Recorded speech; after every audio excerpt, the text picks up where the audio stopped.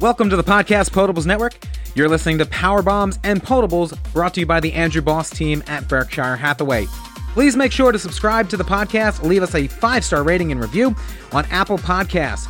You can follow us on Twitter at PowerBombsPPN for pro wrestling news and talk. You can also follow us on Instagram and Untapped at Process Potables. Check out our other shows on Twitter at Process Potables for the Sixers and basketball talk, at Pucks PPN for our Flyers podcast, and at Popcorn PPN for our movie podcast. A brand new episode of that should be dropping this week as well. For news, blog posts, info on upcoming breweries we've worked with, and so much more, check out www.processpotables.com. Well, we have a new NXT Women's Champion. I sit down with Joe from the Super Smart Brothers podcast to recap NXT's TakeOver in Your House. And the week that was, I discuss it on my own in pro wrestling news on this week's Power Bombs and Potables.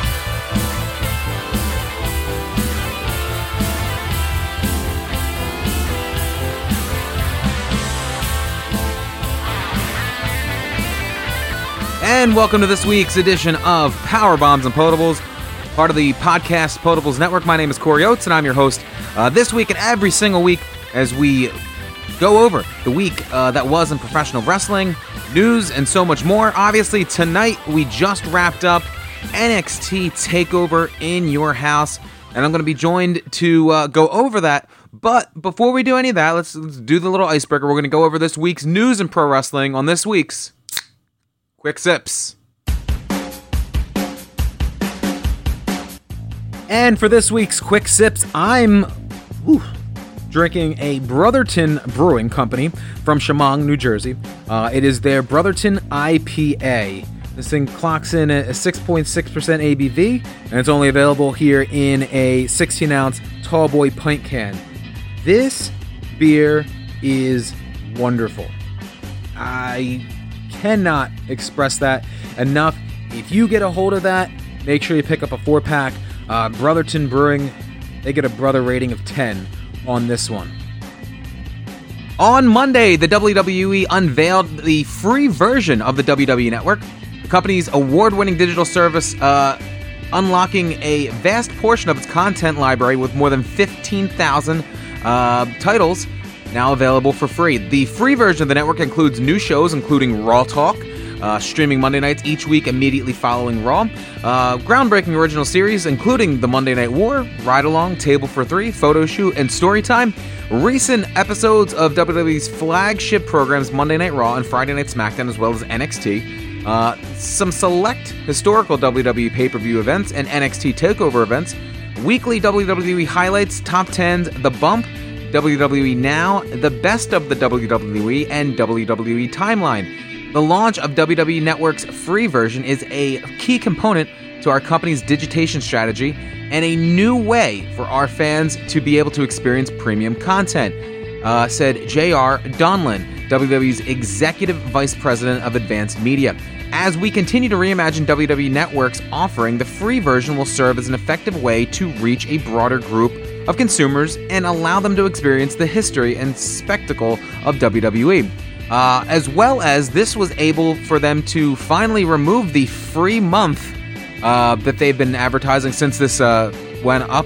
So no more first free month. You know, you get the free content or you pay and you get the live pay-per-views. I still think that the $10 a month is a great way for you to get content through this company.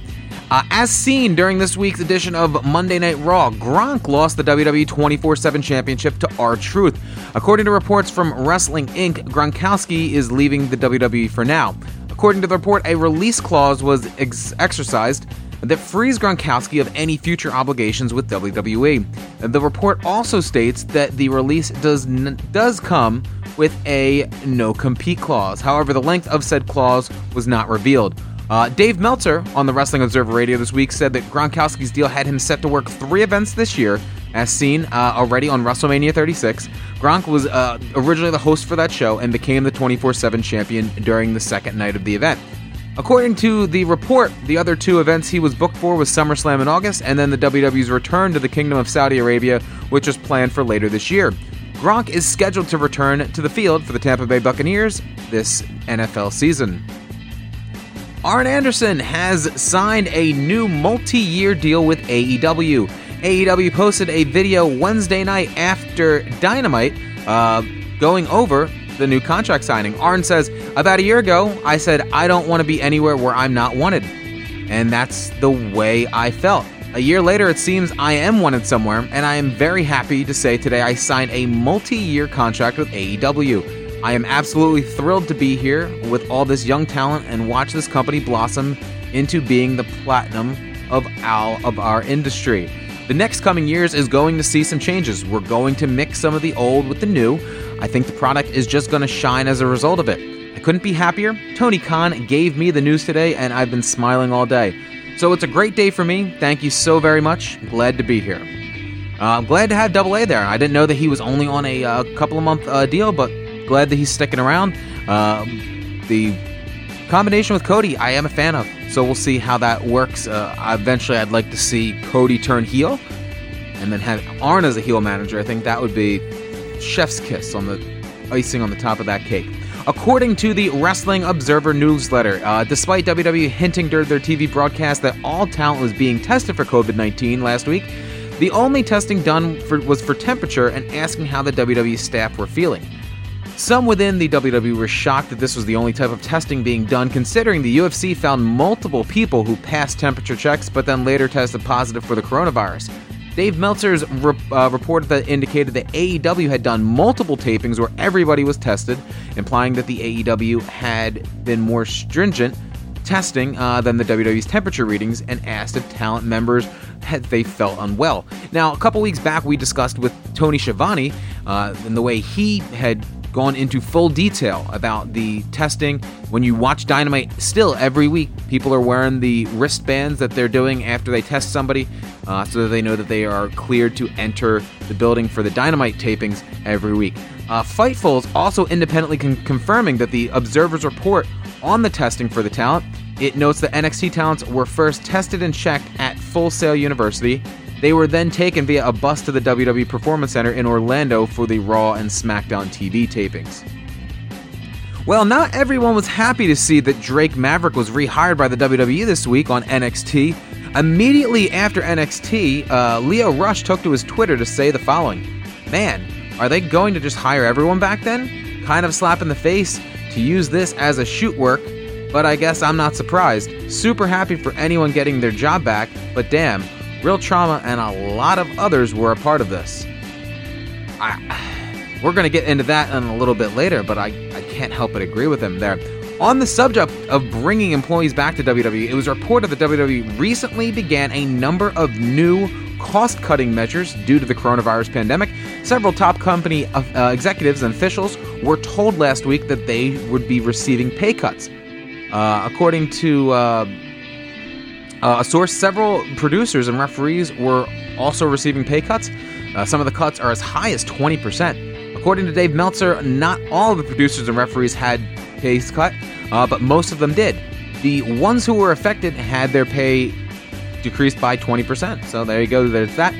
During the statement last month, WWE announced that they would be making cuts and changes to the company's business in order to reduce costs and improve cash flow. This included reducing executive and board member compensation, decreasing operating expenses, cutting talent expenses, third-party staffing and consulting, deferring spend on build-out of the company's new headquarters for the at least 6 months, and both furloughs and layoffs of a portion of their workforce immediately.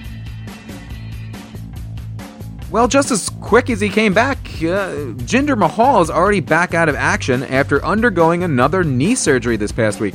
Mahal announced that he underwent surgery to fix some knee issues in a post on his Instagram page on, I believe, Thursday. He went on to say, "Unfortunately, I had to go under the knife again to fix some knee issues." Mahal wrote, "The journey has hit a speed bump, but I will be back and stronger than ever." Clearly, Mahal didn't reveal what the injury is or how long he'll actually be out of action.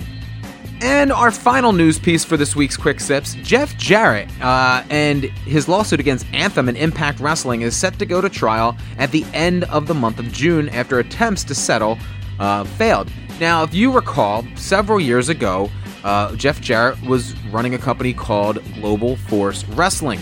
At the time, he had come in and they started to do a merger with Impact Wrestling, at which point they decided that they were going to take his money so that they could keep broadcasting TNA, and he was supposed to become a majority stake owner in the company. Well, like everything else, Dixie Carter pulled back out on that, and it caused this entire issue that we have here. According to PW Insider, the judge in the case denied Anthem's last attempt at a summary judgment on May 27th, noting that the lawsuit was the second time in less than a year that the U.S. District Court was asked to handle issues related to the failed merger between Impact and GFW. The judge declined to dismiss this case, as Anthem asked, noting that it had tentatively reached the conclusion that summary judgment would be inappropriate. In the case, they would likely turn to the jury's assessment of the credibility of Ed Nordholm, Anthem Wrestling's president, Jeffrey Jarrett, and longtime professional wrestler and founder of Global Force Entertainment. In an interesting note, the judge said that the previous legal cases have led to debate on whether pro wrestling is sport or entertainment, and that the jury will have to decide which in regard to the issues in this case, whatever they feel wrestling is.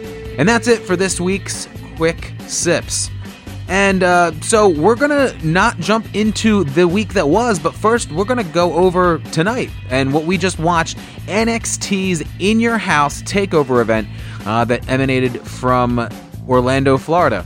And when we get back, we'll discuss the week that was in professional wrestling.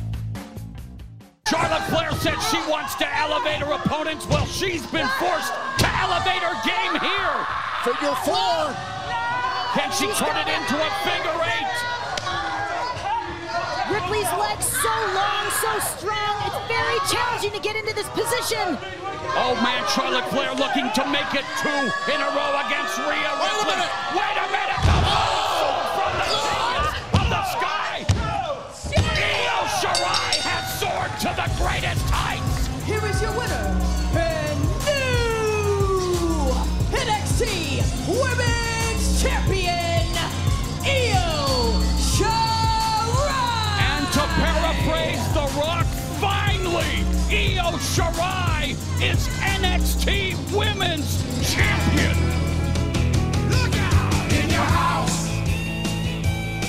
We're in your house tonight. We're coming at you in your house. And welcome back to Power Bombs and Potables.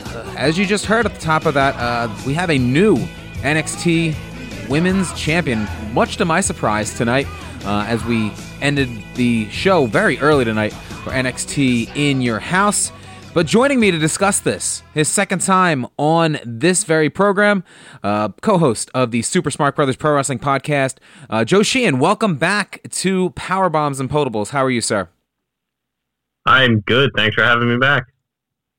I love having you back. I know that you recently made an appearance on our movie podcast, Popcorn and Potables, so it's nice that I can steal you back for this one. Yeah, I mean, have you heard Dan's name for me?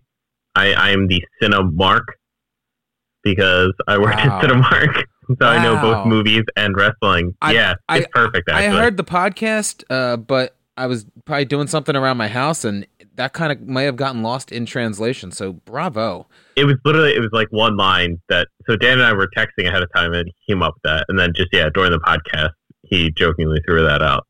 It's perfect, though. That is tremendous. So, we both just finished watching this show, and just like Money in the Bank, this show got done very early. It was 8:57 and the main event was coming on. I text you, I'm like, yeah, this will be done by 9:25. And we're pretty much on the head there. Yeah, your text came at a great time.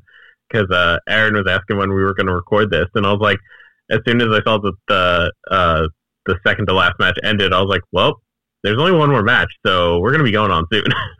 Yeah, so let's just dive into it. First of all, Todd Pettengill is back. Now, Todd Pettengill was before he was before your time of wrestling. Me growing up absolutely. in the 90s, I grew up watching WWF Mania and all the pre-shows to these things. Todd Pettengill was energy in a can that would explode every single show. This guy was for those who don't really know him, Todd Pettengill was a morning disc jockey on, I believe, Hot 97.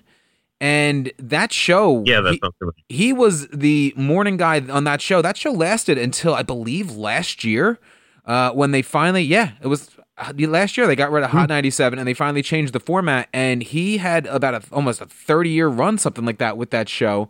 And I don't know what he's doing now, but he had been one of the main hosts of that. I find it weird, though, that they have kind of linked him to the In Your House brand. I remember about 10 years ago, WWE put out a Best of In Your House DVD, and they brought him back to host that. Yeah. And then they have him on this, too. Trust me, I loved seeing him back, but I just find it weird that his attachment, they just remember him as the In Your House guy. I mean, he was involved. I know he was a big part of the first one, right? When they gave away the house? He was the guy who made the drawing for the house. Which I think that's just that one moment, and then he's the In Your House guy. Yeah, he had better luck that time with the phone call on the house giving away than he did at SummerSlam 97 when they were giving away $1 million in cash out of a coffin, and him and Sonny are standing up on the stage. And technically, when they do these types of things, they call the person ahead of time so that they kind of know, hey, make sure you get your phone. Apparently, they didn't hear. And they ended up calling like 3 or 4 people before someone finally answered their phone live on pay-per-view. It was a train wreck. And that was also his last appearance with SummerSlam 97. Oh, that's too great. Oh, that's a great saga for him. Yeah. So, Todd Pettengill is back to open the show. I absolutely love that.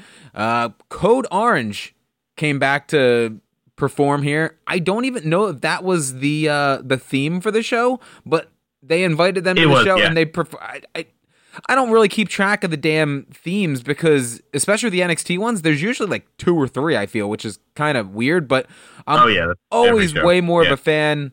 Triple H always gets alt-rock, metal bands, whereas WWE always goes pop, top 40, and alternative weird things there. And then we've got a Greatest Showman coming up for Backlash. Yeah, my girlfriend talked about that, and she was just like, oh yeah, that song's not stuck in my head because of the commercial. And I'm like, what are you talking about? She goes, the song that they're using in that, it's from The Greatest Show. And I'm like, how the fuck would I know that? So, yeah, Code Orange is here, and then they eventually they pan back out, and then you see the set. They have the original house. I loved it. I was so happy. So good. And I loved it. Keep going. All the nostalgia tonight was fantastic. Yes. They nailed it. And we'll definitely get into that too. But tell me with this.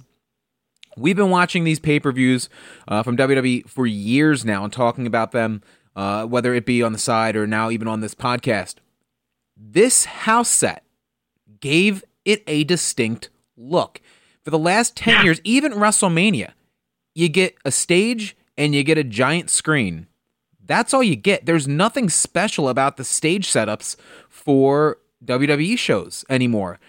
So this made it look special. It gave it a unique feel, something that hasn't been there in a long time. They even in the early to mid 2000s, the pay-per-views always had some form of special effect. I remember the Backlash used to always have like these like hooks that would just swing in the. It was cool. Even more recently, I would say, even like TLC. You remember the one year they hung it was like one side was tables, one side was ladders. They hung them all over. Like even that, like that was just like 10-ish years ago because I think I was in college for that one. Yeah, the one where they did the Shield versus I don't remember who, but they do the spot and they pull the one chair down and then it pulls the string of the that was the Shield versus Evolution? Was that it? Might be. I'll look it up as we talk. Yeah, I don't remember, but either way, so we'll jump into the first match here. Now, NXT takeovers are notorious for starting off with a super hot match.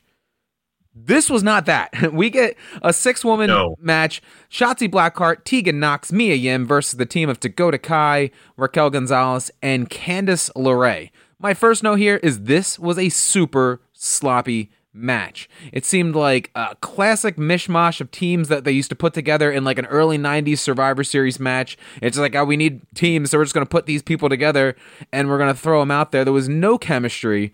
The longer this match went, the longer I was ready for it to be over, which, like I said, is disappointing because usually the NXT takeovers, they start off really hot to really get you going for the other matches because these takeover cards usually only have 4, maybe 5 matches. This card had 6, and they started off with a really kind of cold match here.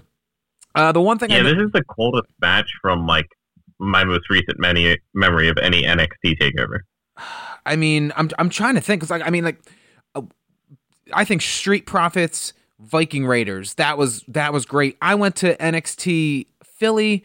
I don't even remember what the opener to that was, but I went to Dallas. I believe the opening match to that card, that wasn't Shinsuke's debut was on that, but I don't think that was the opening match. I just remember that whatever. No, yeah, that was later. Yeah, that was like the middle of that show. But I just remember that first match too. It was just like it set the tone for the night. And like I said, this did not. Dakota Kai kept misstepping and hitting Raquel Gonzalez. And it happened like 3 or 4 times in the last 5 minutes of this match. So like, I guess they're already teasing a breakup between them because there's no way that it was an accident and that she hit her that many times. It was just weird. Oh yeah, and they were definitely playing it up. So it was definitely like the heels. Heels breaking up was definitely hinted at. Yeah, Candice LeRae and Mia Yim end up fighting to the back. Of course, they have to go through the garage because that's the entranceway. Fucking love it. And then Tegan Nox. Can I say that I find it weird that Tegan Nox using a chokeslam is just weird to me? Yeah, because she's not big. She's like, what, 5'6", 5'7", and she's using a move that is notoriously somebody that's at least 6'8" or higher does. Exactly. So it's like, what's the damage? You're not like taking someone up from a height and slamming them down. Right. A choke slam out of the women, like I could see Nia Jax doing it as a power move. I could even see Rhea Ripley or Charlotte Flair doing it. They're just gonna say, yeah. But not Tegan Nox. I don't know why they let her do that. But in the end, Tegan Nox ends up getting the win in this match. So your winners, Tegan Nox, Mia Yim, Shotzi Blackheart, which at that point of the night put me up 1-0 on our bets. I posted yours and mine, but it gets interesting as the night goes on, that's for sure. Any other thoughts that you had on this match? Because like I said, it was kind of like, I can't wait for this to be over for me. And my only thought is this is the criticism that people throw against AEW all the time, is not putting time into their women's division. And this is exactly what happened here. It was, we can't make any of these one storylines big enough, so let's just throw them all into a multi-woman match. Well, here's the thing. One, I don't understand Shotzi Blackheart, and I've talked about that on this program several times. So you have her, and she's kind of intertwined with this never-ending Tegan Nox, Dakota Kai, Raquel Gonzalez storyline. So I don't care about any of them. The hot angle here is Mia Yim and Candice LeRae. So I don't get why they played a bigger role in a different match. And didn't need to be in this match. Yeah, I'm guessing that basically the reason why they didn't want to do that is because later on, as we'll find out in the Keith Lee, Johnny Gargano match, you wouldn't want both of the baby faces going over in that one. So you would have had to have come up with a decisive winner. So I'm guessing we're going to push off that and you'll eventually get the Mia Yim, Candice LeRae match, which here probably would have been a decent opener. Still, looking back on this show, if you look at it in hindsight, I personally think that they should have started with, as dumb as it sounds, I would have started with Karrion Kross, Tommaso Ciampa, but we'll talk about that one No, later. you're exactly right. Not dumb at all. Yeah, we'll get to it later, but you're totally right. Up next, Damian Priest versus Finn Balor. Now, the first thing that I thought to myself here is Balor's been back in NXT for about 9 months now. In that 9 months, we've seen him turn heel. We've seen him kind of turn back babyface, but try and act like he's a heel still. We've had him get injured. We've had him have a point where he was, quarantined, so he was off TV. It's start, stop for this guy. And I'm going into this match saying, well, at this point, Balor doesn't have anything going for him. If the one person that needs a push, it's Damian Priest, and I kind of thought that Priest was going to get the win here based off of that, but I ended up being wrong here. Out of the gate, yeah. Go. I had the opposite view. I thought it was going to be because of the stop-start of Finn Balor. I thought they were going to give him the win. Well, that's where we ended up becoming 1-1 on this night. Right out of the gate here, Balor comes out, and but I don't even think his music stops, and he just charges right into the corner with a double running drop kick onto Damian Priest in the corner. Balor was really showing a vicious side of himself. I know he had Priest early on in the match just outside of the ring against the guardrail. He was just beating the shit out of him, which is good. It's a different side of Balor that you normally don't get to see. Priest hit a razor's edge onto the apron, and that looked like a really bad spot. As you know, obviously the side of the ring on that apron is the toughest, hardest spot. Hardest part. And he and just also threw, go. Dangerous move in the sense that that's the kind of move that Balor got hurt with before. Like Seth Rollins did the kind of razor's edge into the corner, the turnbuckle. Yeah. He goes for it again. Now this time the steps are set up on the ground, and he's attempting to pick him up for the razor's edge while standing on the apron and drop Finn Balor onto it. Of course, Balor muscles out and then I believe hits a drop kick onto Priest, which sends him diving backwards. Oh, it's almost the Cactus Jack spot. Cactus Jack did that years ago, but it was like straight on the concrete. I don't know what was worse, the straight concrete shot or this, because Damian Priest is this. What were you going to say? He was like half on the step and half on the floor. It was nasty. Well, yeah. I mean, Damian Priest is 250 pounds, and the momentum, he just shot back. His back and his whole body just contorted on the steps, and then the force just kept him rolling backwards. And then he landed on his head, bending him in half on the ground. That did not look good at all. So, Nope. He got him back in the ring. Coup de grace for the win. And Finn wins his 11th TakeOver match, which is a record here for NXT. Yeah. But thank you, Morrow. Yeah, thank you for fact checking everything like that. But this match was, it had really good spots, but there were some the cringe spots were especially that stair spot. They kept replaying it, and every time I was just grinding my teeth because it looked bad. Yeah, without those spots, though, I thought it was a solid match. But you're right. That for sure. I agree. It took me out of it. If you take those out of the equation, though, great match. Like, I love Damian Priest for the fact that he can play the big guy, but then can also keep up with a guy like Finn Balor. I agree with you on that. And that wasn't even a thing. Where do you see Finn Balor going from here? Because it's just been so many start and stop. We're finally getting everybody back in to do new content each week. Mm-hmm. Where do you see Finn Balor going from here? I mean, with Keith, we'll get into it later. Keith Lee still holding the title. He still has a babyface there, so that one's a little tough because, like, out of this, Finn Balor's becoming a babyface because he just went up against one of the biggest heels. I would say maybe now Adam Cole, but they did that before, didn't they? They did it on TV. Yeah. So it's never made it to an actual feud. Because that was they were doing that little spot where he was almost being intertwined each week with somebody else for a title match, and I don't think I'm trying to remember how that match ended. I think Imperium may have gotten involved. There's like they've intertwined him in so many different things that it's hard to really keep track of, because nothing has been a straight storyline that'd be like, oh, I remember how they really drew that out from takeover to takeover. It was, well, this week was the challenge, this week was the match, and then the next week he was wrestling someone else. It's been really, this whole quarantine has not been great for wrestling, because they're trying to do everything they can to get people to watch, especially on Wednesday nights when AEW's been coming out, guns blazing every single week at them. But Finn Balor, who was a star in NXT, a standout, they brought him to the main roster, and they did what they could with him.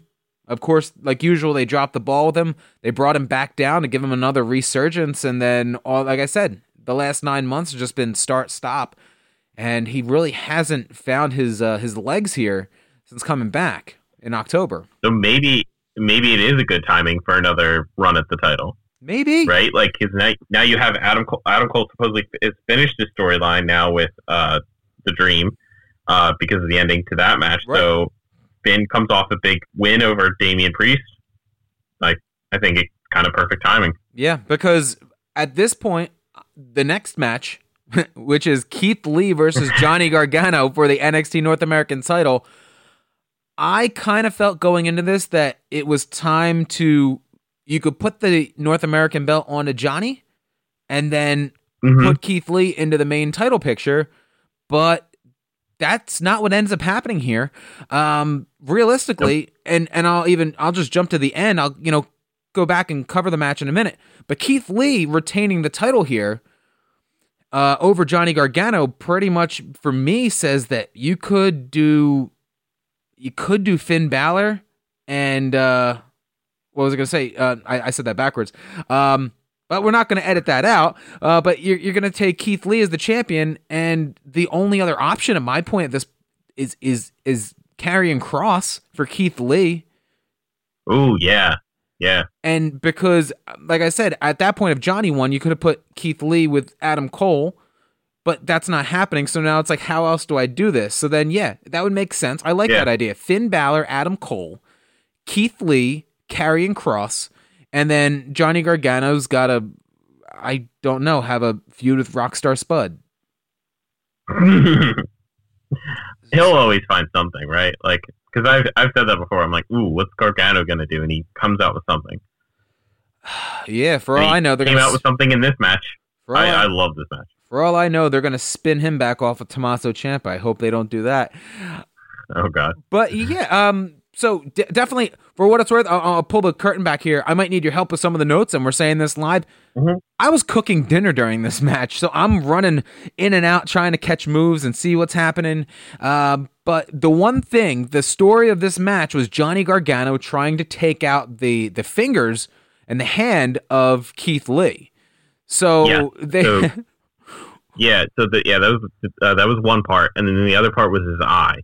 So leading up to this match on NXT the other week, we had Johnny Gargano stab Keith Lee in the eye with a key and scratch his cornea. And so in this match, Gargano used both the hand and the eye. He would like poke the eye, or like Keith Lee, even just Keith Lee punching would like hurt his hand, and so he had to keep using either like clotheslines or with the eye thing, like he had to close the one eye, right? So like he couldn't see Johnny, and so he would have to reach out and grab him and hold on to him. And so like he would do a suplex, but hold on to Johnny, and then bring him in for like another move, but still hold on to him. So that's what I thought. It was a really well told story. They've always joked about wrestlers portraying superheroes, but when you say things like that, it's just like I had a scratched cornea when I was like 8 years old. I took a soccer ball that had some dirt on it right to my eye. Ooh. And I ended up, I had to wear an eye patch for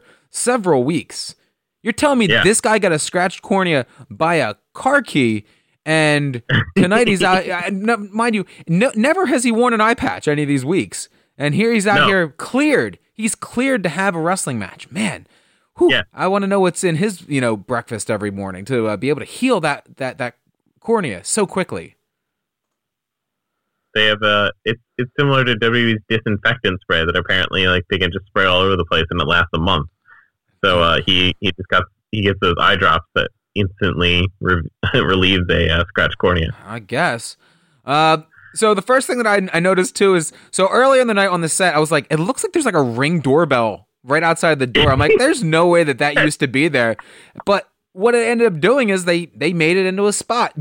Gargano tried to run away from Keith Lee, and he's trying to get into the house through the door, and they just switch to that camera angle, and it was a camera, and it looked fucking cool because Johnny's at the door trying to get it open, and you just see Keith Lee pissed off walking up from behind to get him. It looked like a goddamn Michael Myers scene. So that was the best use of the house. Like besides the main event, but like Johnny's entrance. Did you see this? With like it was the videos leading up to the match, and it's those videos of him and Candice having a dinner for two in their house. But so it cuts to this one where it's just Johnny sitting on the table, and he gets up and he goes over and he turns down his Nest thermostat, or turns it up, I guess, gets it ready for him to leave, and then he walks out a door. And it's that door. It's the in your house door that he walks out. Holy shit! No, I was putting the food on the grill at that point. Oh yeah, it was great. Wow, that's excellent. They did this match was the one match on Twitter. I was live tweeting like I do for all the pay-per-views. Yeah. This was the one match that I said I'm really enjoying this match, and I didn't even get to see the whole thing. And that just goes to show the things that I saw that these guys were doing was just great, and it was easy to resonate to anybody just coming in and out of the room, the story that they were trying to tell here. So a lot of sorry, what were you gonna say? I was just gonna say because like even like Erin, who watches very little wrestling, she was like, oh yeah, his hands hurt, so he has to use like his arm or something like that. She was getting it. Simple story that you can just tell so easily. Gargano, like I said, was working the fingers of Keith Lee here. A lot of submissions from Johnny Gargano. There was a Cobra Clutch. There was an armbar. Even when Keith Lee went for the Spirit Bomb, Johnny got the hand of Keith Lee and started putting the hand submission in it. It was just tremendous what they were doing there. And Keith Lee, one-armed, lifted him over his head. That was fucking ridiculous and crazy. Yeah, well, I mean, not trying to blow too much smoke up his ass. I mean, that's a move that's definitely impressive because he's done it with several people that are bigger than him. Yeah. Johnny Gargano's, a lighter guy, but the whole story is that he was working that hand, so you can never take away the credibility of what he's got to do to muster up the strength because, he's working the same arm that he's lifting him up with. Yeah. Eventually, Keith Lee hits a Big Bang Catastrophe to pin and retain the North American title. I thought this was a great match. This was probably the number... I was going to rank the matches, but then I started thinking about the bottom half of this show. This was a great match, so I couldn't hate on it, and they did a great job. Keith Lee, like I said, retains, and I think it's great to spin him off with Karrion Kross. Yeah. All right, so we move on here.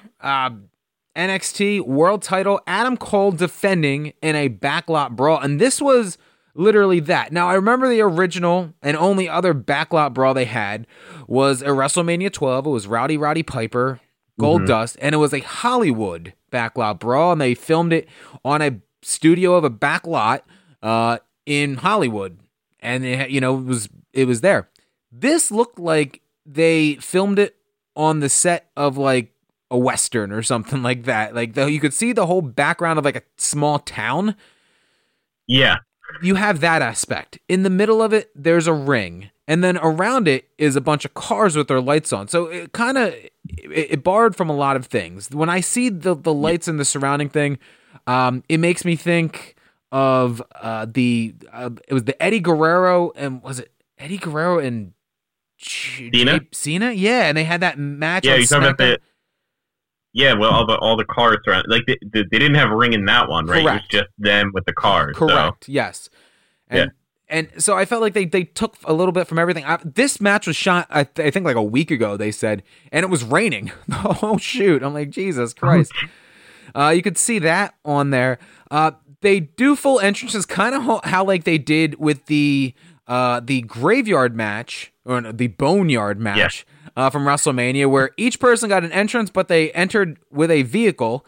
Adam Cole enters with a Undisputed Era monster truck. Great.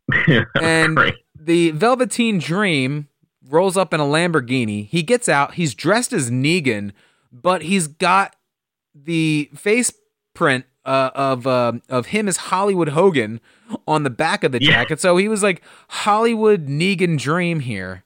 I couldn't really figure out what he wanted to be. But for what it's worth, I enjoyed Dream toned down and wearing like dark colors. Not so much the flamboyant. He looked like a regular guy here. It kind of stripped himself down of his normal getup. So it was a different look for him, and I kind of dug it. Yeah, I thought it worked really well because it made sense for the match, right? Like, this is his last chance if he loses. He's going into a backlot brawl. Right. So if you show up flamboyant and stuff, it seems like you're not taking it seriously and you're not ready for it. So it's like he showed up with a fucking baseball bat like Negan, like, bam, he's ready to go. I couldn't agree with you more. So, you know, this was a match that because I was trying to take in everything, I was literally just doing bullet points for myself here as opposed to normally where I try and write myself out sentences. But they do a spot here where they quote unquote call an Uber. So like a minivan opens up, they throw each other through the minivan on one side and then instantly exit out the other. And then the van drives off. Double door one. Yeah. I was like, well, what? Did you hear? It's like a ref or someone told the Uber driver to take off. Yeah. So the next thing that I noticed here, and this, I had several tweets about this. They start fighting on like a 2000 Dodge Stratus. Mm-hmm. And the first thing that I said on the Twitter was, this is the same company that sacrificed a brand new Corvette. They've smashed Mustangs and all these other things, including Friday Night on SmackDown, where Braun Strowman flips a working van, a brand new white van, over, all sorts of damage. But here, they went to a junkyard or went on Craigslist and bought the cheapest car they could to use this to do all their spots on. I just found it weird. Vince McMahon's always been big on, well, the cars have to be new for some fucking reason that makes no sense. But this was an old ass car, and I tried to find the video of Steve from Process Potables giving me a rock bottom onto the hood of like his 96 Dodge Stratus, like in the parking lot tailgating a Phillies game like 12 or 13 years ago, and I couldn't find it. Steve, if you have that video, you need to tweet that so that I can retweet it on our Twitter at PowerbombsPPN. Because that was going to be like, well, speaking of people doing moves on the hoods of old Dodges, this is that. The spot here with they put a ladder in front of this vehicle, and the Dream puts he knocks Adam Cole off it, and he does a backdrop off the top of this ladder through the windshield, and he starts bleeding. And my girlfriend's watching, and she goes, wait, is he actually bleeding? I'm like, well, there's fucking glass hanging out of his arm. So yeah, that's shoot blood. That's not working blood. See the giant crater in the middle of that windshield? Yeah. At this point, the Undisputed Era rolls in their own car, which is like a brand new Camaro. Mm-hmm. And once again, it's only Bobby Fish and Roderick Strong. And where's Kyle O'Reilly been? He was on TV this week in all those pre-tape promos that have to be new pre-tapes because there's no, like, he's been off TV since the beginning of the quarantine. So there's two things I can think of. It's either he's Canadian, right? So maybe he can't get into the country, right? Or he's just choosing to stay away. But like I said, the promos that they were using on NXT this week to basically build up to this match were all four members are all in like suits, and they're at a table, and Adam Cole's talking about how he's been the champion for 1 year, and it was like a celebration dinner. He's there. That's new footage. Oh. So that's kind of where I was a little thrown as to like, Where is he here? Because once again, Yeah. unless they filmed this before he made it back for TV this week. That's the only thing that I can think of. Oh, possibly. So, You said if they filmed this one a week ago, yeah. because apparently they filmed Backlash tonight, so maybe this weekend they I did saw that. tape everything else. That could easily be the situation. I'm sure that'll eventually come up, but it's just a random thought that I've had there. They do. No, and you're not the only one. The whole time I sat there, I was like, "Where's Kyle?" Like, Yeah, it's been a while. The Undisputed Era, so we got Bobby Fish and, like I said, Roderick Strong. They go into the back of this monster truck that Adam Cole backed up to the ring, and they're just chucking folding chairs from the bed of it into the ring. And Mauro makes the comment that, he feels like he's back in ECW, which popped me. Sidebar, this coming Friday, 15 years since ECW's One Night Stand. What a magical weekend that was. I was at the Hardcore Homecoming show, and I'm going to try and put together a 15-year retrospective of some of the shows from that weekend. A little teaser that'll be out hopefully later on this week. But they throw the chairs into the ring at this point. Mm-hmm. They go to get a chair that was on the ground, and it gets pulled under the ring, and it's Dexter Lumis who's there. And at this point, was what popped me wasn't what was on the screen. What popped me was my girlfriend, who is, she's a low-key wrestling fan. She'll never admit it. She's just like, I really like that this guy hasn't actually talked yet. I was like, and I just stared at her. She's like, what? And I was like, you realize what you just said, right? So that popped me. But you watched it enough that you know. Exactly. So Lumis ends up throwing Roderick Strong and Bobby Fish into the trunk of their own Camaro and then drives it away. Driving off with it. So they're not coming back. At this point, I went on Twitter and said, man, remember that time that Shawn Michaels got thrown through the windshield of a car and he was out for weeks? And then right underneath I said, remember that time that Adam Cole got thrown through a windshield and he was out for a couple of minutes? Because a couple minutes later, he's up and he's in this match and he's still wrestling. It ends up where Dream hits everything from the Dream Valley driver to... In the end, he doesn't get the job done. Panama Sunrise on the stack of chairs in the middle of the ring, and Adam Cole retains the NXT World title, and Velveteen Dream is out of the picture. He's not getting another shot, so... Well... There needs to be somebody there needs to be somebody for Adam Cole. And like we discussed earlier, I think Finn Balor's your best bet here. Yeah, pretty much.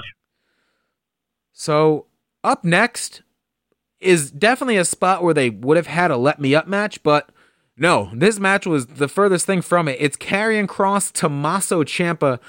Karrion Kross, he took Tommaso Ciampa to Suplex City. I lost count of how many times he threw over-the-head suplexes on Tommaso Ciampa, but at least, unlike the Germans that Brock throws on people, where they land on their neck, he was throwing these over-the-head suplexes, getting Ciampa fully over, so he was landing on his back on all of them, so there was no cringe spots for me there.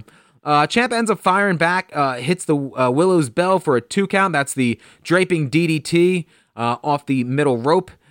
Followed by 2 running knees to the head of Kross. But then he goes for the fairy tale ending on Kross, who tosses Ciampa and then applies the Kross jacket for the pass out win. Now, normally I hate the pass out spot because it's just like, oh, we're trying to protect this guy. It was a struggle for about 5 seconds, and then they shot this camera angle, and you just see, just like an anaconda, the arm of Karrion Kross just like cinched that chokehold in more, and Ciampa went out instantly. That looked real. It looked like a UFC fight. Like there was realism. Mm-hmm. You have to get this match stopped because this he's out. There was a struggle, and then he got it right, and then bam, done. Mm-hmm. And so basically, my thought process here is one. I kind of am sad that they had to sacrifice Tommaso Ciampa here, but the thing is you needed somebody credible for Karrion Kross, number one. Number two, Tommaso Ciampa's been kind of on a losing streak, so it doesn't hurt him as much, not to mention he's already a main eventer, so you're not going to take him out of that main event spot, but if you're going to sacrifice somebody, sacrifice a main eventer. We already know that Tommaso Ciampa's not going anywhere. He straight up said that he will quit the company if he goes to the main roster. And yeah, I'm telling Aaron that story while we're watching this match. So he's bound to always be there. He'll recover and he'll eventually get his stride back. But that also now makes, in my opinion, Karrion Kross a main eventer. Mm-hmm. So right away, him getting that credibility and being the monster, you could easily throw him in there, put him with Keith Lee. Keith Lee and him, it's just going to be a fucking fest of two guys just beating the fuck out of each other. But I could also see it, unfortunately, which I would hate. So if this was a main roster match and you finally got Karrion Kross and Keith Lee, it would be the Braun Strowman 5-minute match that they had at WrestleMania with Goldberg, where it's going to be a couple of moves. They're just going to power, and then you're going to get a winner. Mm-hmm. Here, these guys will probably have a good fight. I could see that being the direction on the NXT show, but the only thing that makes sense would be Karrion Kross getting the North American title, and then eventually maybe you could have, at that point, Tommaso Ciampa come back for a little bit of redemption. Yeah. I obviously, there's definitely room for redemption for Tommaso in this. Right. And that's the thing. Is so he's beloved, he's a main eventer, you can do whatever with him. I'm fine with that. It was best booking for all people involved with it. Yeah, like at first I thought you were going to go like negative on this because you said it was like a sacrifice for Tommaso, and I was like, I didn't see it that way, but then your explanation was spot on, yeah. Right. That it wasn't really a sacrifice. It was him just on his losing streak, and it's going to be it's a great character build for Tommaso. It's a great main event build for Karrion. I agree wholeheartedly with you on that. So the main event here is for the NXT Women's title. Charlotte Flair defending against Rhea Ripley and Io Shirai. Now, I the whole time just assumed, no matter what, that Rhea Ripley loses the title to Charlotte Flair at WrestleMania. A couple months go by, Charlotte drops it back to Rhea Ripley. That's kind of what makes sense to me here. And I kind of felt it would be fucked up and shitty for Rhea to lose it in a one-on-one match to Charlotte, but then regain it in a triple threat match. So I felt that tonight wouldn't be the night that they would do that title change. This match was very good. They booked it very well. A lot of times triple threat matches can be, a giant clusterfuck. But this wasn't. These girls told a great story. They did their spots where one person was in the ring when they need to be, and then you come in and you take somebody else out. Just so many just quick, high spots that I want to run over here. Dive of the night, Io Shirai. She was the one person. She did a running dive through the middle rope to the outside, which she turned straight into a crossbody and took out Rhea Ripley. Her feet didn't hit the rope. I didn't gasp that she was going to die. So great job there on Io Shirai's part. She's just crisp with everything she does, Ariel, and I'm very high on her. The high spot of this match comes where Io Shirai climbs to the top of the house and does a diving crossbody off of the house onto both women who catch her. It looked awesome. They shot this very well. Eventually, we get everybody back in the ring.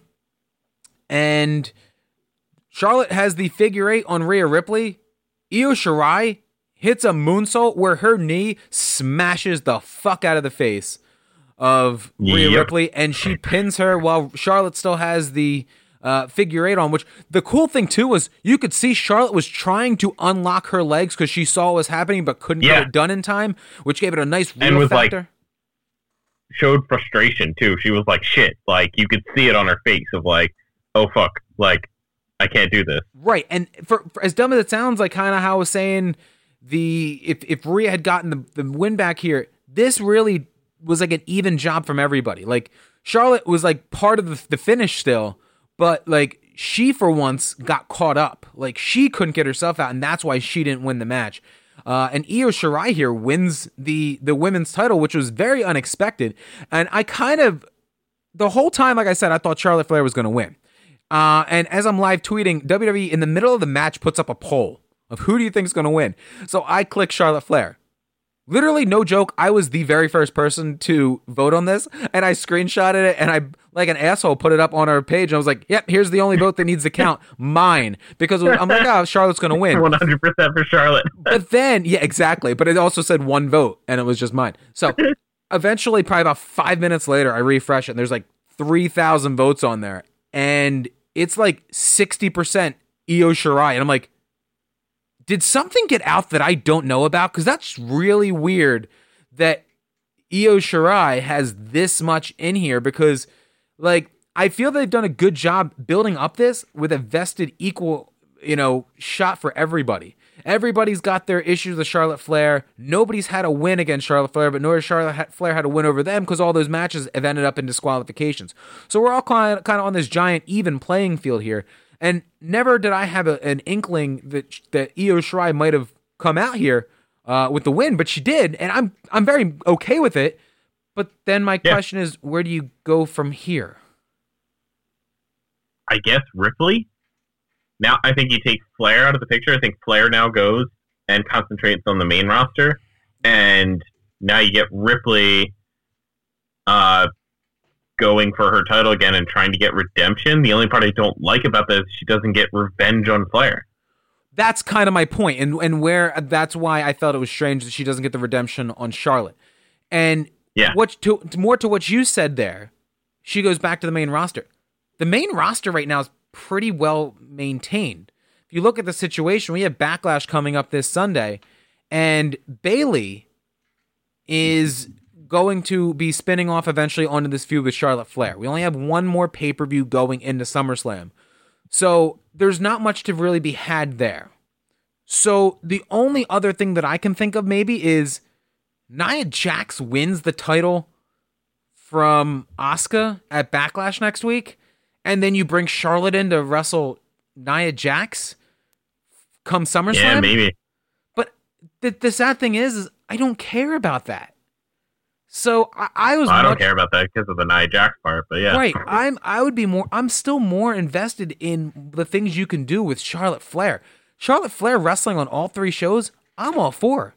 She's the fucking best wrestler in the company right now. Fight me right now on that. She's the only person working all three shows consecutively having matches that are good, whether they're ending in disqualifications or not. Charlotte Flair is tremendous in the ring, and there's no taking that away from her.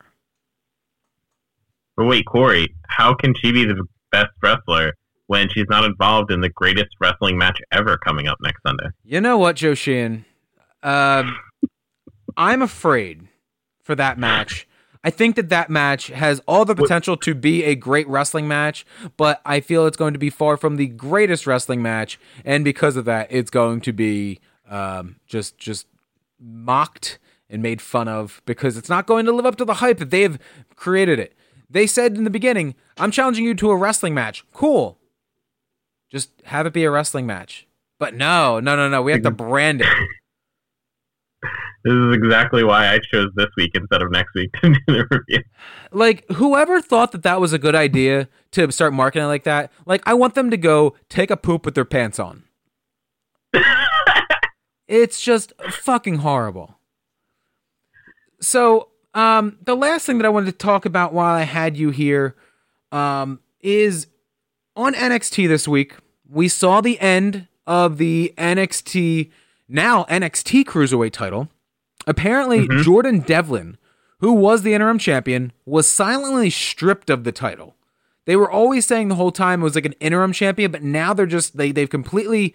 In the beginning of the tournament, they were wording it as the interim NXT Cruiserweight champion, and now it's just the... And he was hyping that. He was like this fake champion. Right. So, he doesn't... he's been stripped of his title, and El Hijo de Fantasma is now the Cruiserweight champion. And you get the feel-good moment at the end of the show where Drake Maverick, who has had this, giant struggle since being fired. So, timeline there, they announced this tournament on TV on a Wednesday night. On Thursday, they announced a bunch of people being released. The first person instantly that posts a video wearing a WWE shirt and crying is Drake Maverick, talking about how they're allowing him to still compete in this tournament, and he's going to give it all he's got, even though he thinks that they're going to be his last matches in the company. So then he goes out and he loses his first match. Then he goes out and wins a second match. So that's when everything starts rumbling like, maybe this is a work. Then he goes out and wins his third match, which then goes into a fourth match that he wins. And then you get here and you're like, well, at this point, he either needs to win this or they're just assholes if they don't fucking re-sign this guy. And then he loses, and as he's walking to the end of the stage and he's crying and it's a happy, sad moment, Triple H comes out, hands him a contract, he signs it on the stage, and they've brought him to NXT, and it's yay. But, like, they've now created a situation where they worked themselves into a shoot. So whether or not this was real or not, they're assholes if they fired a guy and then legit created a situation where they felt bad that they did that, so then they brought him back, but then that fucks over everybody else. They're also assholes if they fake fired this guy just to do a storyline when they really fired other people. Yeah. Especially with the video he put out right after he was, quote, fired. Right. This is real fired. This is the perfect situation of you're damned if you do, you're damned if you don't. But they did it to themselves. Yeah. So my point here is, what are your thoughts on the newest NXT signee, Drake Maverick, and how they went about this whole situation? I just don't understand the whole thing, because you got exactly right with they're damned if they do, they're damned if they don't, depending on if this was real or fake. Because if it was real, dick moves to everyone who was fired. If it's fake, really dick moves to everyone that was really fired. Right. Then you come over here with like making a huge deal about him being resigned. Like, don't get me wrong. I think Drake Maverick was super entertaining in Impact as Rockstar Spud. His name earlier. Rockstar Spud, yeah. With the suits and all that stuff. Great. He hasn't been like that in WWE.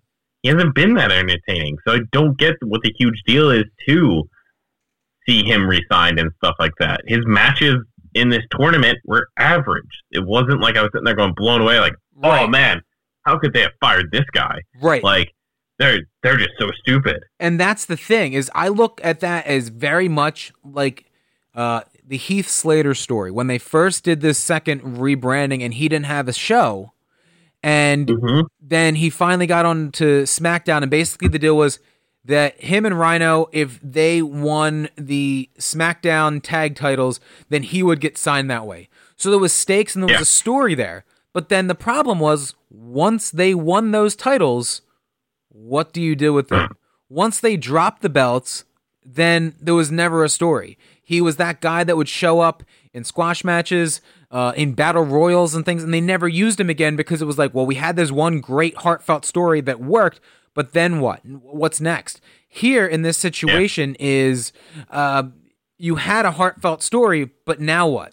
He lost the belt, and he didn't even lose the belt. He didn't even win the tournament. The point is that, you know, is he going to be just 205 Live? Is he going to be used on NXT?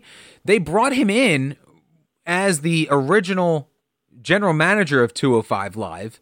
Then, if they were sharing him as the babyface general manager on 205 Live, then on Raw, he's out wearing camo and gear with the AOP. Then he shifts from being with the AOP to chasing the 24/7 title for 6 months to then having this storyline. So he really, like you said, he hasn't ever had anything really in his favor. And now what? The magic is gone. The magic, in the end, the only thing you get is you get the feel-good moment at the end of it with him signing that contract to end that show. When is the next time you think you're going to see him on that NXT show? No idea. Exactly. That's my point. So, it's really weird that they did that. Feel-good story. That's what WWE is all about. But I just wasn't a fan of how they did that. Not to mention the exact same night, the reports came out that they were starting to offer back contracts to some people, but at a reduced rate. So I had put on Twitter, and some people were a little critical, and I was like, oh, I guess good for him. I have nothing against Drake Maverick. I found him entertaining, and anything he did, he knocked it out of the park with every situation he was put in. But the problem is like, all right, so you get fired. Then they give you this opportunity to wrestle a couple matches. People fall in love with you. They feel bad for you, so they offer you another contract, and you're going to take it and come back at less money? Wow. Super fucking douchey move on their part. And that was kind of where my distaste for the whole situation was. Yeah, and it goes. It's the same week as. Did you see the Zack Ryder story?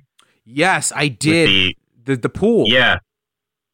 So apparently WWE asked Chelsea Green if they could use, which I at this point I'm assuming, I think it's Zack Ryder's house. Like, yeah, I think he bought that before he started dating Chelsea. Correct. So like, yes, asked her if they could use Zack Ryder's pool after they just fucking fired the guy. Like, yeah, are you kidding me? Which I a week after he got fired, they aired, and they had to have taped it prior. A week after he had gotten fired on NXT TV, there was a shot that they'd done at the pool. It was a vignette with Chelsea and Robert Stone. And just from following a lot of stuff with Zack Ryder, I was like, that's Zack Ryder's pool. Like, I just know that area. So I'm like, that's kind of weird because he just got fired a week ago. But then when he told that story this week about them wanting to shoot the Mandy Otis thing that aired last week on TV, they're like, yeah, it's crazy that apparently Zack Ryder's the only person in the entire state of Florida that owns a pool, so they have to shoot everything there. It's crazy. So, you know, they didn't end up doing that, but it's still like the gall of them to do that. It's pretty fucked up. Like, I would hope to save their asses on this, that he's one of the ones that was offered a contract to. I know it's a reduced rate and stuff, but at least it would make them a little less of a dick. I think he's more than AEW bound, if you ask me. So that's that. We'll eventually get to that in the next couple of weeks. Joe, we have gone super long on this show. We still are going to discuss the week that was in pro wrestling after we're done this conversation. But once again, plug your stuff, Joe. Yeah. So I am a co-host of the Super Smart Brothers Pro Wrestling Podcast with my good friend Michael Newman, who is the Rogue of Wrestling, as he calls himself. You can find us on iTunes, Google Play, all those places, Stitcher, things like that. Thanks for having me. Not a problem. At Smart Brothers on the Twitter machine. I knew that because I had to find that earlier when I was sending out tweets. Joe, it's always a privilege to have you on this show. Make sure you go check out the Super Smart Brothers Pro Wrestling Podcast. Next week for Backlash, I will be joined by the Pod Daddy, Dan, and we will discuss Backlash with you. When we return, we will talk about the week that was in pro wrestling on all the other fun shows that happen. This is Power Bombs and Potables. All right, so we start off this week, of course, Monday nights every week with Monday Night Raw. There was not a lot of things to talk about on this program as well as Impact, but there's a lot of meat on the bones for some of the other shows, but we'll quick run through some of the stuff here on Monday Night Raw. The show starts off with Seth Rollins in the ring. He comes out and cuts a promo and basically, once again, goes into saying that Rey Mysterio's career is over and that he will be the person that would be glad to induct him into the Hall of Fame when his time comes. Of course, this calls for Aleister Black to come out. And this leads to a match between Aleister Black and Seth Rollins. Of course, he's got his disciples, Austin Theory and Murphy, ringside for this. So, of course, you know that they're going to get involved with it. In the end, Aleister Black wins with, you guessed it, a roll-up to win this match. So, keeping two people strong, nobody can get pinned is the seeming to be the way that they've been going with things here on WWE programming. Up next, Apollo Crews comes out and he says that he's going to be basically reinstating the U.S. Open Challenge. But tonight, he has handpicked his own opponent, and that opponent, he says, feels that he is more worthy than anybody else, and that is Kevin Owens. And Kevin Owens comes out and basically feels that, he's basically doing it out of pity for Kevin Owens. But no, he, said that he was doing it out of respect here. So we get a match here with Kevin Owens still selling his knee against Apollo Crews for the U.S. Championship. And this match was not the best match. I feel that Apollo Crews has been having some great matches with Andrade as of recent, but this was not one of those classic standout matches. In the end here, Crews hits a near fall, and Owens answered the 2 count, and then eventually hits the senton. Crews still gets out of it. But Angel Garza and Andrade, of course, rush to the ring, cause the double disqualification, and that's where we get a tag team match, as you'd assume, with Kevin Owens and Apollo Crews versus Andrade and Angel Garza. This match was not long at all. But in the end, Kevin Owens and Apollo Crews get the win after Apollo Crews hits a powerbomb on Angel Garza. I'm okay with it, but again, it's just them putting out content for the sake of content. And you start with it's the classic WWE move that they love to do. Let's take a singles match and then turn it into a tag team match, because then we can get 3 or 4 segments out of something that should have only taken 2. I'm not going to get into this whole bowling thing. It's been really, really bad. Here's something that I kind of find interesting here. So the Iconics, after losing their tag title shot a couple weeks back, now find themselves kind of back almost in the tag team title picture with Nikki Cross and Alexa Bliss. So basically, what ended up happening this week is we get a match between Billie Kay and Nikki Cross where, well, Billie Kay wins. So you'd think that now they're finally getting the one up on the champions and they're going to get another title shot. But then on Friday on SmackDown, we have a title change. More on that once we get to SmackDown to see how they're going to actually work that. We get a pretty good promo from Rey Mysterio in his home gym. I couldn't stop staring at the classic Rey Mysterio Monday Nitro poster that was front and center behind Rey and his son Dominic as they cut this promo. I thought it was just a really cool piece of memorabilia, and I'd like to have it myself. But basically, this ends with Dominic at the screen looking at it and telling Seth Rollins, "You're a man of scripture," and says, "An eye for an eye." So we're going to see, I'm assuming, eventually Dominic in this ring. Something tells me that he's going to turn on Rey and become a disciple of Seth Rollins. I don't know how I feel about that. I really don't. So this next match was what people were talking about going into it, because obviously this Raw was taped last week. It's a match between Nia Jax and Kairi Sane. The clip had been cut out of TV, but what happened was Kairi Sane got thrown into the steps. A lot of people are saying that this was Kairi Sane's fault and not Nia Jax the way that she took it. Her head cracked on the stairs and she was busted open, and they rolled her in and pretty much finished the match that way. But all you saw on TV was she got thrown into the steps and 2 seconds later was rolled back into the ring.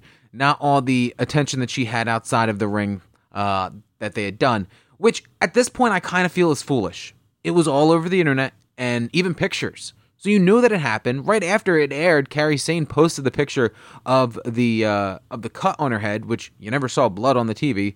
So I don't get why they felt the need to move that out. You may have been able to clean it up a little bit, time-wise, make it shorter, but you didn't need to cut the whole thing out. I felt that was just kind of pointless, and them, once again, trying to create their own narrative, which is just ridiculous.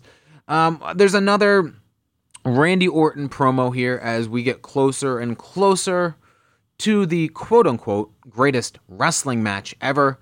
against Edge coming up next Sunday at Backlash. We will be, of course, watching that and recapping that as well, like we do with all of the big pay-per-view events.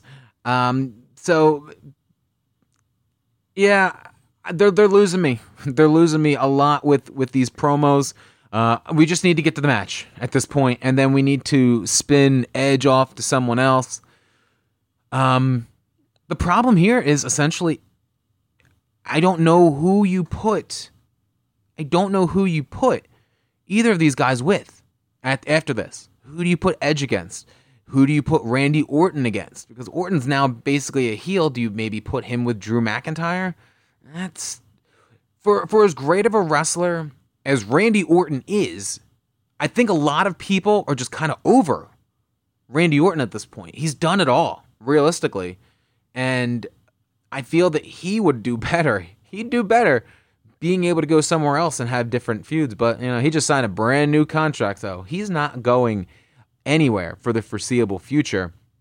We get Asuka versus Charlotte Flair in a champion versus champion match on Raw here.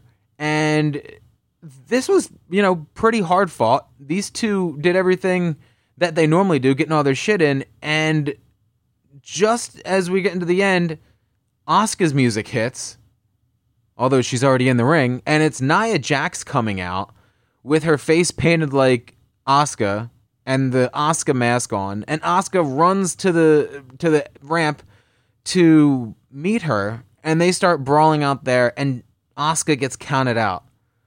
Really, really weird finish, but I kind of think I would rather have had the count out here than another roll up for a win. The main event of the show was Drew McIntyre versus MVP. Bobby Lashley was ringside for this. Earlier in the night, they told Lana once again they didn't want her at ringside, but Lana immediately came out at the beginning and was playing the distractor. Now, in the end here, Lashley, of course, after the win, McIntyre hits a Claymore to beat MVP, but afterwards, Lashley applied a full Nelson pretty much till they faded to black on this show. Nice little touch. Very cinematic, the way that they had shot it. There was a guy right in the ring that was right underneath of him, looking right up at McIntyre, just helpless essentially in this move. So it was a nice touch, but this whole episode was just, if you're going to give it on a 1 to 10, this was probably about a 2 of a show. It's another situation where they've peaked where they need to in their build-ups, but they still have TV to produce. So I'm sure that tomorrow night's Raw, or tonight, whenever you're listening to this, we're recording this Sunday, is just going to be horrific because we've already hit so many of these peaks going into this show. Tuesday night, Impact Wrestling. Not a lot really coming out of this show. I think next week is going to really start to pick things back up for the Impact Wrestling brand. This show didn't have a lot of stuff on it. Kylie Ray and Susie defeated Kiera Hogan and Tasha Steelz. It was a good match. Great opener to the show. But again, nothing to really call home about with this match here. Joseph P. Ryan. I've been going out of my way every week that he's on to stop and watch these matches. Now that he's not Joey Ryan anymore and he's taking himself more serious, just to see what he does. He did a lot of bumping in this match. He wrestled Crazy Steve, who he ended up defeating. He was accompanied to the ring by Dave and Jake Christ, the other two members of OVE. After the match, Joseph P. Ryan, he cuts a promo and basically has the one Christ brother, Jake Christ, turn on his brother Dave if he wanted to be a part of cancel culture, which he does with a roundhouse kick and leaves his brother laying there. So now we've split up OVE. We had 4 members. Sami Callihan went out on his own. Then you had Mad Fulton leave Jake and Dave Christ. Now you have 2 brothers here, and you turn one on the other. So I'm kind of curious as to where they go with that. going forward. Rohit Raju defeated Chase Stevens. Yes, Chase Stevens, who, God, I don't think he's been on TNA or Impact Wrestling in a match in well over 10 years.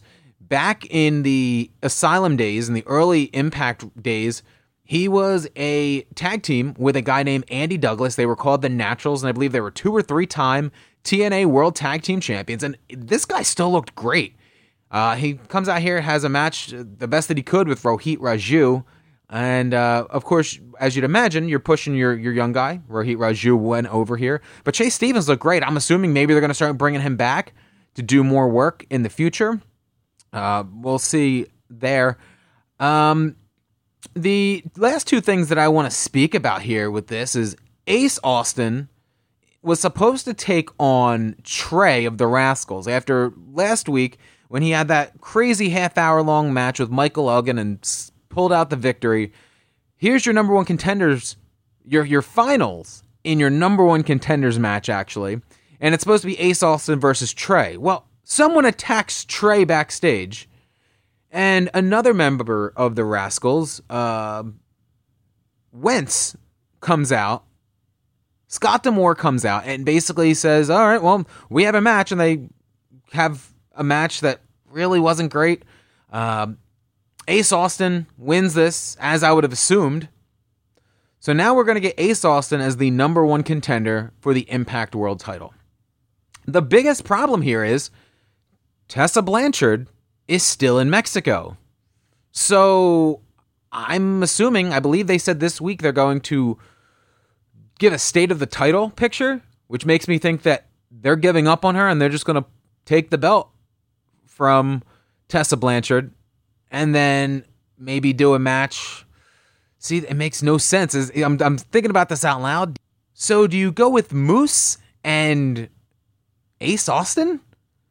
That doesn't really seem too, tempting to me, especially being that both of them are the, 2 of the 3 top heels in the company. So I think that they're going to maybe come up with something better. I will also say I miss Don Callis on the announce team because Madison Rayne and Josh Matthews are just, they're oil and water together. It's just not a good combination.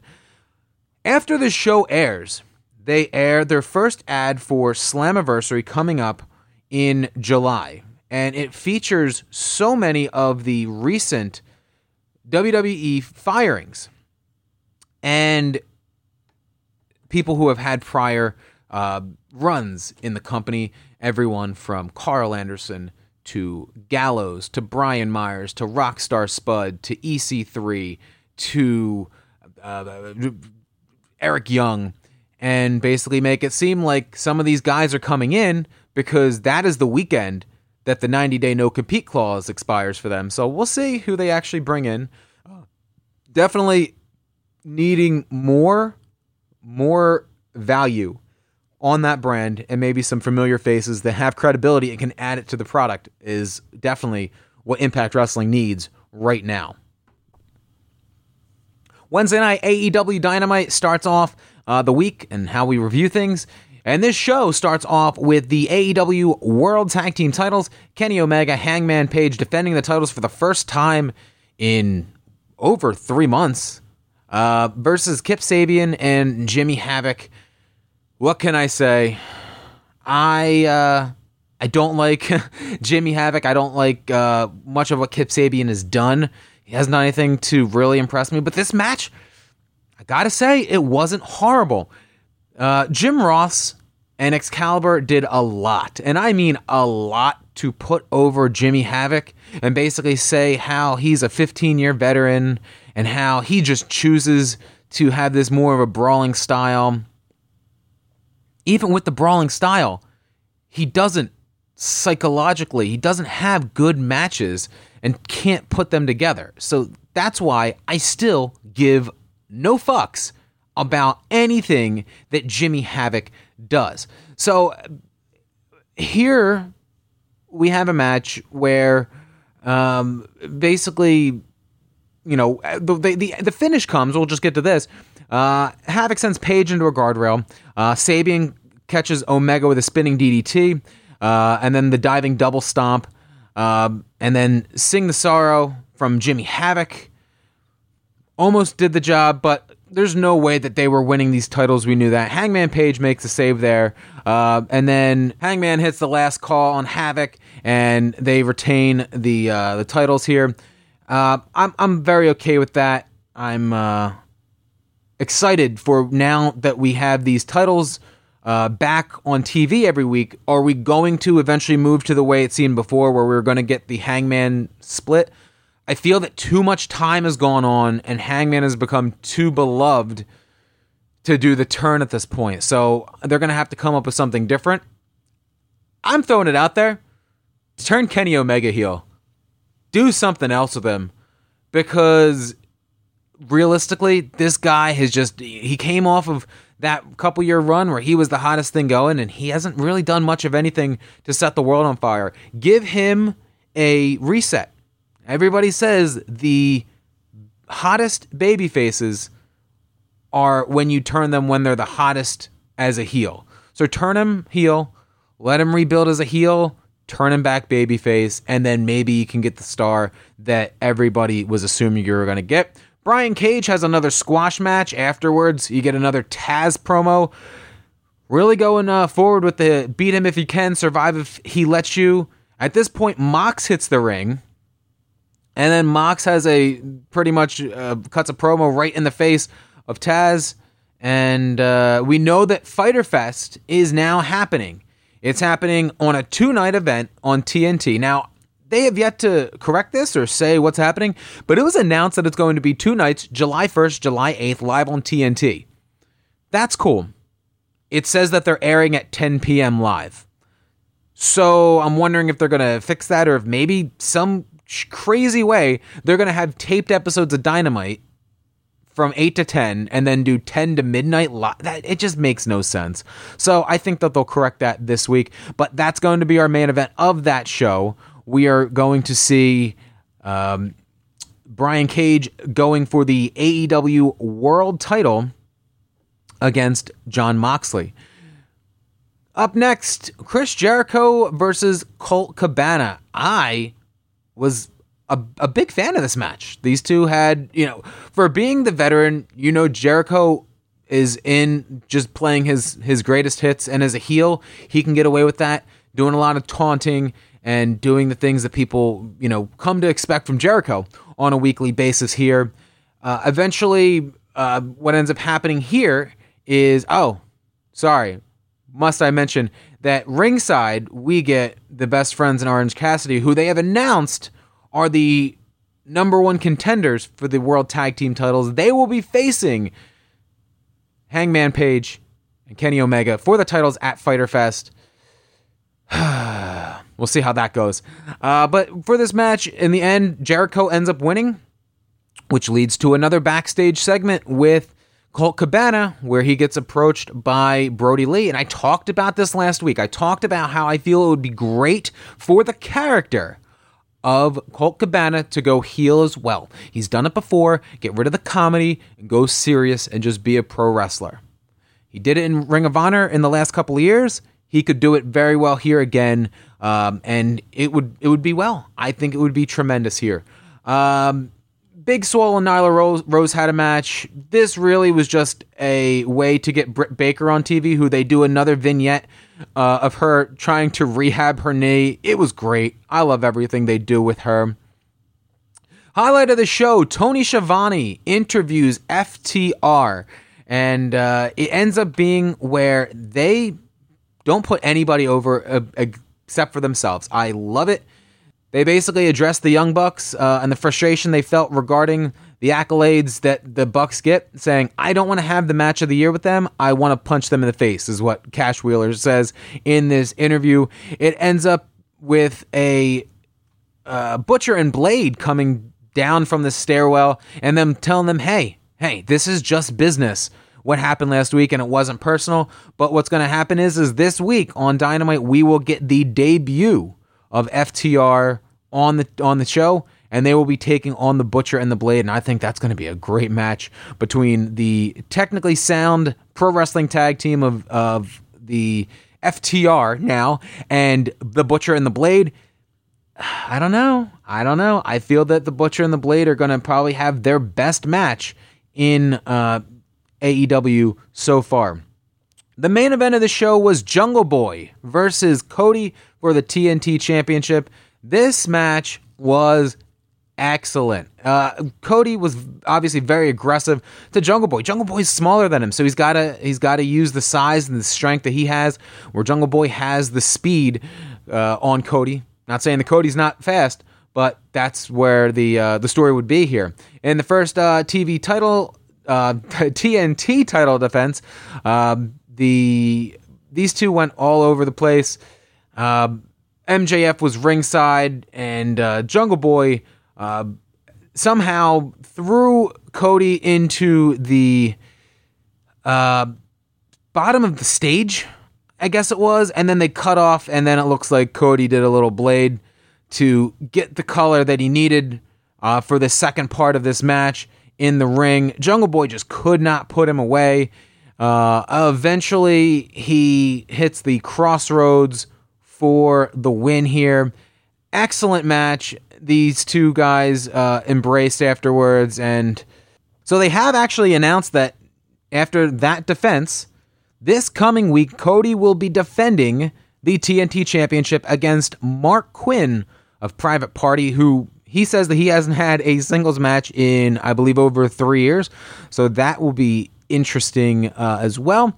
Also on this week's episode of Dynamite that's going to be coming up, Best Friends and Orange Cassidy versus Jake Hager and Santana and Ortiz, as well as Chris Jericho will be on commentary this week, they're advertising.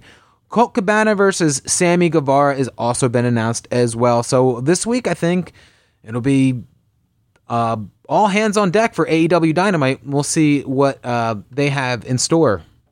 All right, so the final thing we're going to talk about this week was Friday Night SmackDown. So the show starts with Jeff Hardy.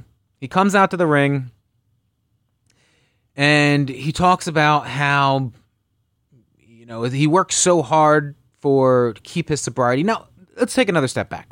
Last week on this show, we talked about how classless it was on the WWE's part to have him go out and make it seem like he was part of a story where he broke his sobriety and was drunk on the scene. Obviously, we knew that this was going to eventually get to saying that he was set up. Got that. On Backstage Tuesday night, which I happen to watch, Backstage, in my opinion, is one of the best WWE shows, and there's only about 50,000 people that watch that show every week, but if I could only watch one WWE show a week, I'd watch Backstage. I find it highly entertaining, especially when CM Punk's on there, because Punk just doesn't give a shit, so he's going to say what's on his mind, which is the ratings always go up when he's on. But they talk to Booker T and Christian and CM Punk, Renee Young does, and she leads with, Jeff Hardy was asked and he was okay with going through with this. I don't fucking care. It still does not make it not as classless, does not make it any less distasteful than it was the way that they went about this. So we get here on SmackDown, and Jeff goes on to say how he was questioned by the police, and he got out of his car, and then he remembers just waking up in a bush, being handcuffed and smelling of booze, and the flesh of his skin was being torn away by the handcuffs. But then they went on and they checked his sobriety, and he was clear, and that the reports came out that the person who hit Elias with the vehicle had red hair and a red beard. So obviously it was Sheamus. So, you come up with a horrible idea just to get through TV one week. I guess for maybe get people to tune in and want to keep watching, that don't watch on a regular basis. But no, don't take into consideration the fact that one of your top stars for the last 20 years has had so many issues with drugs and alcohol, and you're going to make a storyline of it just so that the next week you can pin it on somebody else, which is still the direction that everybody knew it was going to go. Horrible. I hated it. This Yeah, this wasn't good at all. And I believe these two are going to now have a match this coming week at Backlash. Fucking who cares? Otis, Baron Corbin. Before the match, Otis steals Baron Corbin's crown. So that's the premise. He's all mad because he's got his crown. In the end, the match didn't even have a finish. So this ends up with a disqualification, and Otis gets a caterpillar afterwards. It was a waste of time. Lacey Evans, Sonya Deville.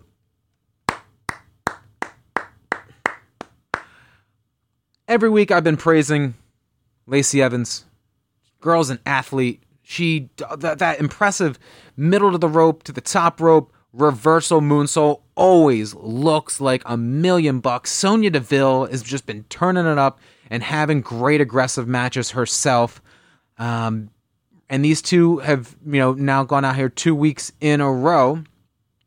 This time, Sonya gets distracted on the screen by Mandy Rose. She turns around, does a blind feed to Lacey, who hits the women's right for the win.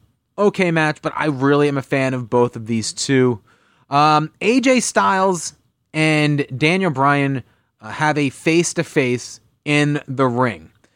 Basically, Styles is sitting here saying that, he's not a coward. He took the smart way out by taking the bye into the finals of the Intercontinental title tournament, while Daniel Bryan wants to go down as being a fighting champion. AJ says that he's going to go outside of his box and show that he's not a coward, and he's going to take on Drew Gulak tonight in a match. So we end up getting that match here, where in the end, Gulak wins. He reverses the Styles Clash and gets the pin. He stacked up AJ to win the match. So then you're going to have going into this title match with AJ and Bryan for the title. I believe that's happening at Backlash. I don't have the Backlash card in front of me, and I didn't take note of that to see that. But it's either happening this Friday on SmackDown or at Backlash. Makes sense to happen at Backlash. But I think that those two, Bryan, Styles, obviously will tear the house down. New Day and Chad Gable versus Shinsuke Nakamura, Cesaro, and Mojo Rawley. Mojo Rawley back on TV this week. Big E and Kofi hit the big ending on Rawley, and that's that. I miss Chad Gable being Chad Gable, and I will say that every day till I'm blue in the face.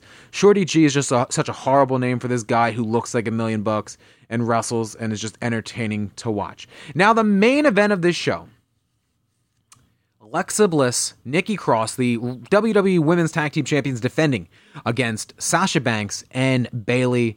And these two had a great match. I enjoyed it a lot. Alexa Bliss still a lot of the match on the apron. Nikki Cross did a lot of the beatdown for this.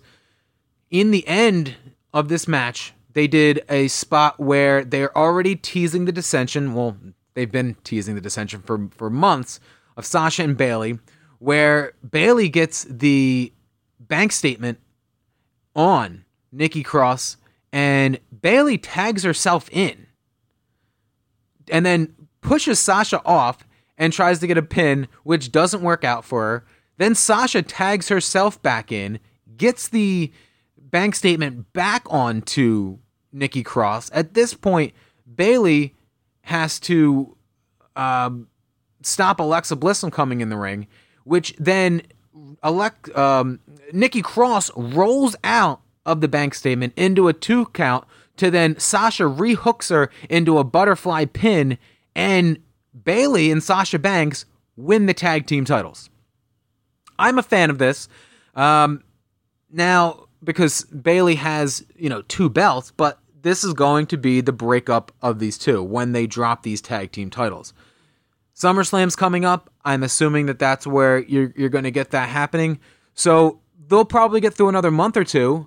I'm assuming that being that you already have started to build up Billie Kay and Peyton Royce, that they once again try and have Billie Kay and Peyton Royce take the titles from them again like they did back at WrestleMania 35. But who knows? I'm a fan of the possibilities of what they're going to do with that. I like that they could, I guess, use the titles as a means to break them up and then have it be, in the end, that it's only down to a match for the SmackDown Women's title. Again, in the end of the day, who's going to be the babyface, who's going to be the heel? We don't know. I would assume that you'd get the at this point the Sasha Banks babyface turn, but I'm not really a fan of that. Well, once again, I appreciate everybody for checking us out this week on Power Bombs and Potables. Of course, every single week, make sure to subscribe to all of the Podcast Potables Network's shows. Of course, our flagship Process Potables with Dan and Steve, Popcorn and Potables with Mike and Mary, dropping movie podcasts every other week, and bonus podcasts during those off weeks. We have also started Pucks and Potables back up again with Mason and Mike, I believe his name is. We're going to be dropping a new episode of that very, very soon as hockey is coming back. And then we started a pilot this week called Power Ups and Potables. It is a video game and beer podcast. So a lot of content we're putting out here on the Podcast Potables Network. Please join us. Tell your friends about it, because maybe you're not into one thing, but you're into another. There's a little bit for everybody, and we're consistently finding a way to grow this network. Thank you so much. I'll talk to you next Sunday when we recap Backlash, as well as the week that was in professional wrestling and news. Until then, stay safe and stay over.